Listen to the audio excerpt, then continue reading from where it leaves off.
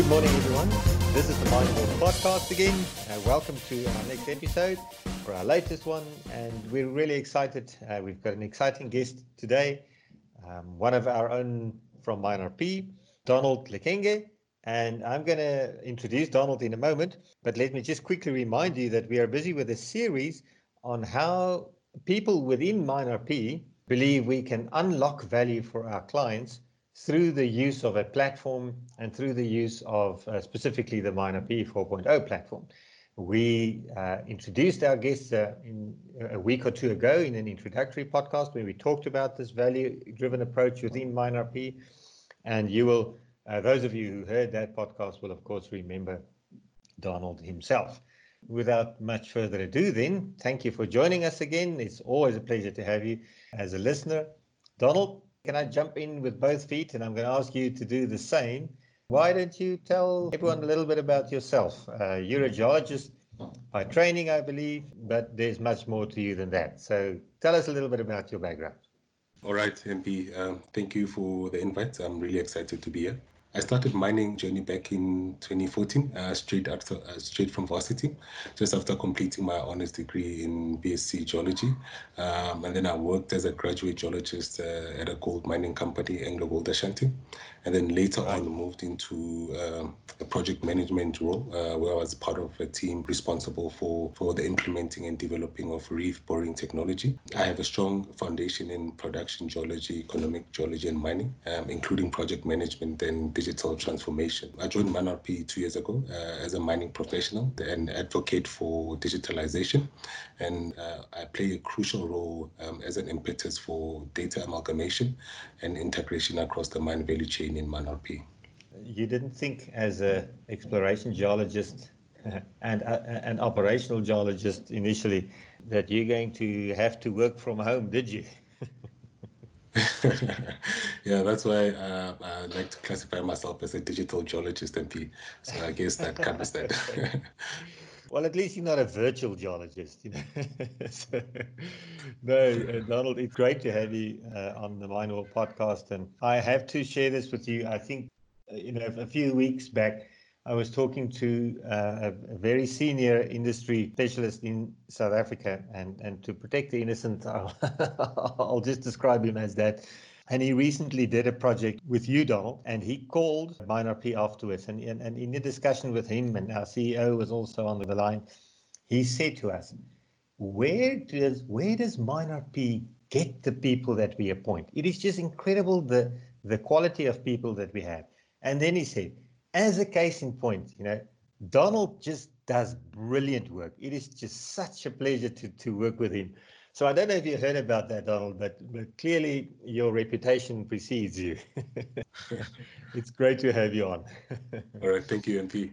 So when we started with this value engineering journey in MineRP, given this background of yours, you clearly had an interest. And also when we kicked off the value paper competition, you started sooner than anyone else and you contributed essentially for every week, if I remember correctly.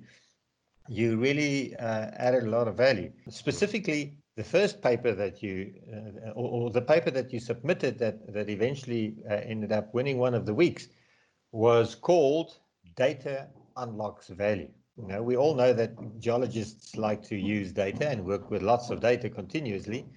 But why don't you just quickly give us a thumbnail of the paper and what it is about?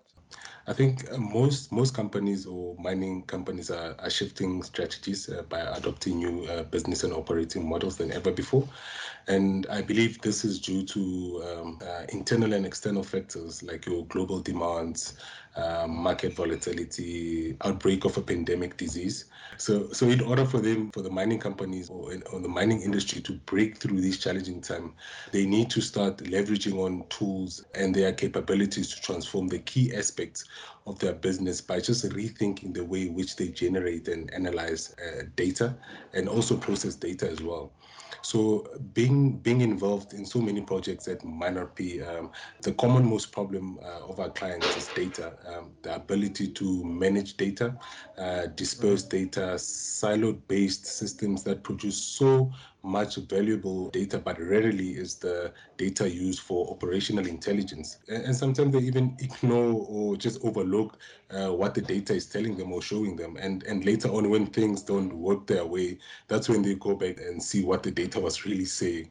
So companies, they need to actually start to realize that they already had the answers to solve their current challenges. And that is why MineRP plays such a crucial role in helping these companies to realize and sort of like package a solution that will best suit their needs. And I think Francois Nodier explains this very well. When you integrate or you amalgamate a mine, there's actually value or monetary value or even time that's attached to doing that. So the ability of just standardizing the operation, consolidating the data, amalgamating the operation, and being able to run powerful analytical tools on the data, and at the end being able to automate all the processes can easily lead to better decision making and increase performance across the mine value chain, which can add a lot of value. And sometimes the value can even be classified as monetary as well. So just if you don't mind me interrupting, you use the term operationalization almost, or the operational use of data, as opposed to this perpetual kind of looking in the rearview mirror and only assessing what has happened in the past, which used to be difficult enough because data is locked away in a bunch of files and systems. But nowadays, that's not good enough. As you said there, we really want to be able to use the right data at the right time so that we can make decisions or respond to events, whether inside or outside of the company, at the time that change that we suggest will still have an impact, right? That if we don't have access to that data, then it doesn't even matter that we're able to make a decision once we've analyzed it, if that opportunity lifetime only lasts for a while, or what? Yes, I agree with you 100%, MP. And if you look at, for example, an airline company, right? An airline company cannot be advertising economy class to a CEO. I mean, most CEOs, they fly business class. So not having enough data of their client or customer, they have lost an opportunity to secure a loyal customer, or maybe sell an extra service that a person in that class would be interested in. So nowadays we are so bombarded with data, and having the ability to know which data to use at the right time can unlock so much value. And this is why it's so important to consolidate data from these silo-based systems in the mining industry, like your fleet management, your ERP systems, and being able to run powerful tools on that consolidated data, which also boils down to the time value of data. It's so important. I think most organizations are still trying to wrap their heads around how to make faster decisions based on their data, because data is good now, as you mentioned, MP, and not at the end of the week or at the end of the month on measuring day to make a decision whether they mined off reef or on reef. I mean, data is good now. So, and you also see across the mining industry, or even all the industries as well, you see professionals spending so much time creating reports with outdated data, which serves no purpose, because over time the value of data declines and eventually becomes useless. So you've mentioned two concepts that I'd like to explore just a little bit more. We hear a lot being said about big data, which is classically defined as the variety, the velocity, and the volume of data that is coming at decision makers these days. Is that an experience that you see more and more in mines, and as you work with mining companies, that they are generating a lot of information and that there's a bit of information fatigue, or just so much information that they cannot deal with it? Yes, that's something that I come across with most clients, MP. You find that most companies, they invest so much money on these silo-based systems, whereby they just produce a lot of data, and rarely is this data used to make decisions within the mine. So you find a system can produce a lot of data, but almost less than 5% of that data is used within the mine. So you find companies are investing so much money in these siloed-based systems. They produce a lot of data, but less than 5% of that data is used to make intelligent decisions within the company or within the operation. So you find companies are investing so much money in these siloed-based systems, which produce a lot of data, but rarely is this data used to make intelligent decisions within the company. So this is something that I come across a lot when working with clients, MP, and it's something that most companies, they need to start educating themselves, and they need to start investing in tools and in order to automatically take this data and make sense of this data, because as people, as humans, we cannot make sense of this data. That's why we need intelligent tools, we need digital tools to take this data and actually find trends and find patterns and actually respond back to us to say, this is what's currently happening with the data, and this is how we can respond in order for us to make a better decision that will benefit the company or the operation. It's interesting that one of the statements you make in your paper is that most mining companies don't realize they already have the answers to resolve their current challenges. So it's not as if they need to create more data points or create more data. They really just need to figure out a way to use the data and probably also relate the data that they have, the different data sets, to one another. So you've got a diagram that you quoted in your document, and the subtitle is "Mining Use Only a Fraction of Their Data." And then you go through a few phases from the point where data is captured to where decisions are made and how data is lost and so on.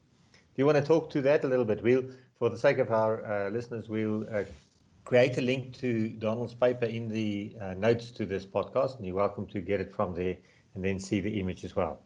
But Donald, do you want to take us through that a bit? Yes, and as you mentioned, most companies do not realize they already have the solutions to the current challenges they're facing with. And these systems that they're currently using and investing a lot of money in produces a lot of data, of which the data sometimes can be just useless or it's not used at all. And it's very important that we also put in digital tools in order to manage this huge data that's coming in from these different systems.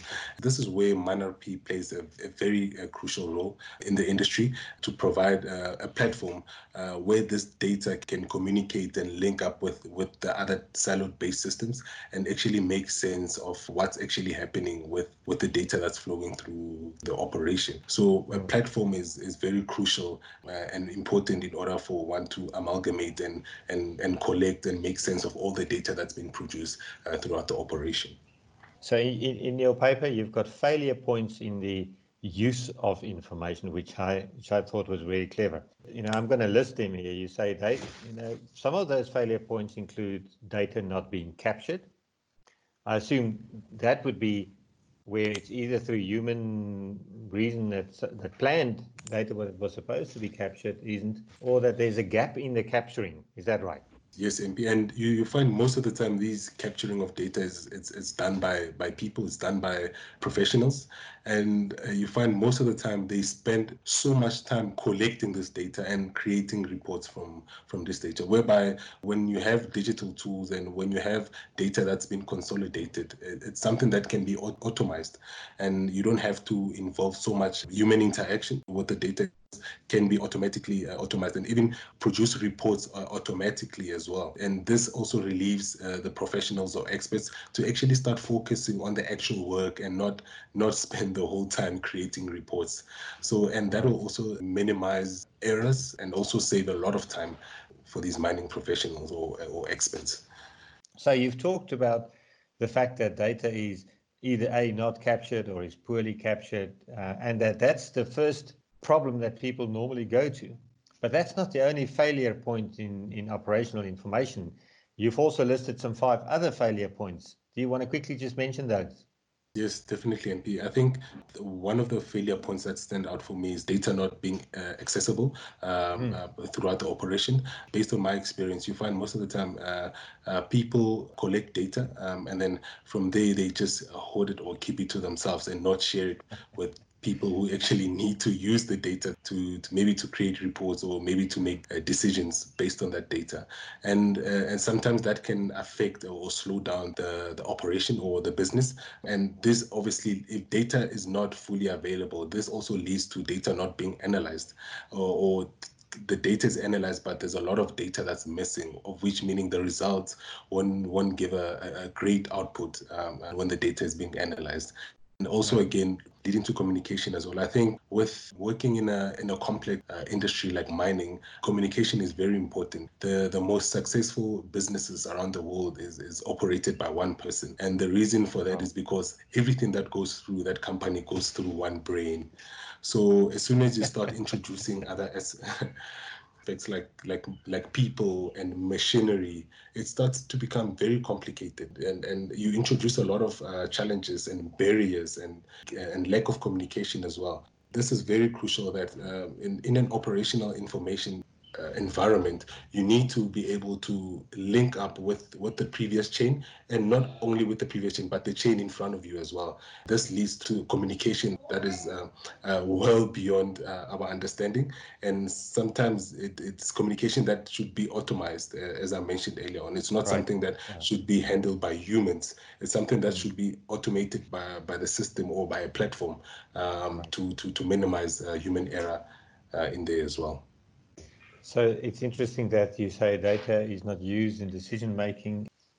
You know, I've seen, and you've seen this, I'm sure even much more, KPI trees and dashboards on mines and on the walls of general managers, etc. And I look at them and I'm thinking, who on earth manages 500 KPIs? You know, I'm It's probably impossible. over. It's impossible. I'm probably It's impossible, yeah. overstating the fact a little bit, but it is in the it's in whittling down that which is really important, and then making sure that, as you said, things flow, that the data is actually properly streamed and is accessible at the time when you need it, and so on. So yeah, that was a very good diagram that you included in the paper there. Let's bring this to a close a little bit and maybe just talk about the value. So you've said in your paper that the right data at the right time has the ability to transform key aspects of the mining value chain. And so if I hear the word transform, what it means to me is that a mining company could act differently and potentially even be successful if they use their information differently than what they are doing up to now. Can you expand a bit on that? Yes, MP. I think you're 100% right. And as I mentioned earlier on, the right data at the right time has the ability to transform any operation, right? I mean, the ability to speed up production, not having to wait for information to come out of underground in order for you to react or to make a decision.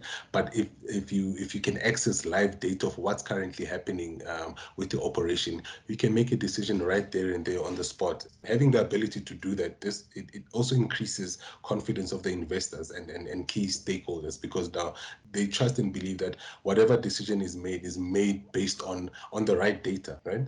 And having the ability to access the data and access the data and having one version of the truth, and not acting on data from the same data from three different platforms or three different streams, Sources, having yeah. the one sources, 100%.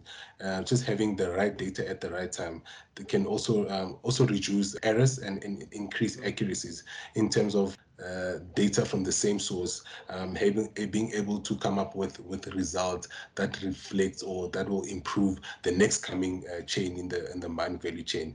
That is very important. And lastly, being able to automate all of these processes. And I think, MP, throughout our conversation, I've been preaching a lot of about automation, and because I believe it's something that is very, very important. I mean, based on my experience, I see a lot of mining professionals spending so much time creating reports, and sometimes it doesn't make sense to me. It's just crazy. Being So able it's to interesting. just When we talk about automation, the first thing that comes to mind is automated trucks and automated diggers and et cetera, et cetera. But you are talking about process automation and Yes. information automation and decision-making automation and things like that, way beyond merely automating a machine. Am I right? Yes, yes, 100%. It goes beyond that. It's actually part of that as well. So being able to automate these processes and giving back the time to the experts, being able to give them time to think of new things that they can create, and it actually relieves them from all these stresses Mundane tasks. Yeah. and day-to-day tasks. I mean, most of these professionals spend most of the time just creating reports and not actually doing the work that the reports are saying. So So you're I not saying think we don't need geologists and mining engineers because the computer is going to do the work. You're saying we need engineers to do engineering instead of reporting. 100%, 100%. If Yeah. I agree with you, 100%, yeah. Donald, it was a pleasure to talk with you, and thank you for being such a brilliant brand ambassador for MineRP, and for Thank you, this MP. excellent paper that you wrote. You're a real asset. Talking about mineral assets, you're more than a mineral asset. um, we always close our podcast with a little bit of a more personal view. So we ask our guests what they are reading. When we did our planning, you said you'd read a book every second day or something like that. So you're a prolific reader, right? But actually, I did not finish that whole sentence, MP. I meant to say I read a book every single day for my boy, a bedtime There story you for my go. boy. Last book I read was called The Alchemist by Okay. Paulo Coelho. Yeah, and that was a fantastic book. I would recommend you to get it and read it yourself, MP. We'll certainly add that to the list. And for all of our listeners, we're creating a list now, and you'll be able to find it on our website that will refer you to all of the wisdom from our Yes, different guests. on that as well. I think I watch a lot of docu-series. The recent one that I've been watching is Inside Bill Gates' Brain, Decoding Bill Gates. It's a fantastic series. I would recommend everyone to watch it. Oh, that sounds very interesting. And you're probably right. As a millennial, you've just reminded me that reading goes beyond paper books. Nowadays, there's much more ways to collect information. Donald Yes, Ekenge, thank you 100%. very much. You've been a brilliant guest, and we hope to have you back soon to discuss more of your experience with our listeners. All right. Thank you. It was a real pleasure to be here. Thank you, Andy. Thank you for the advice.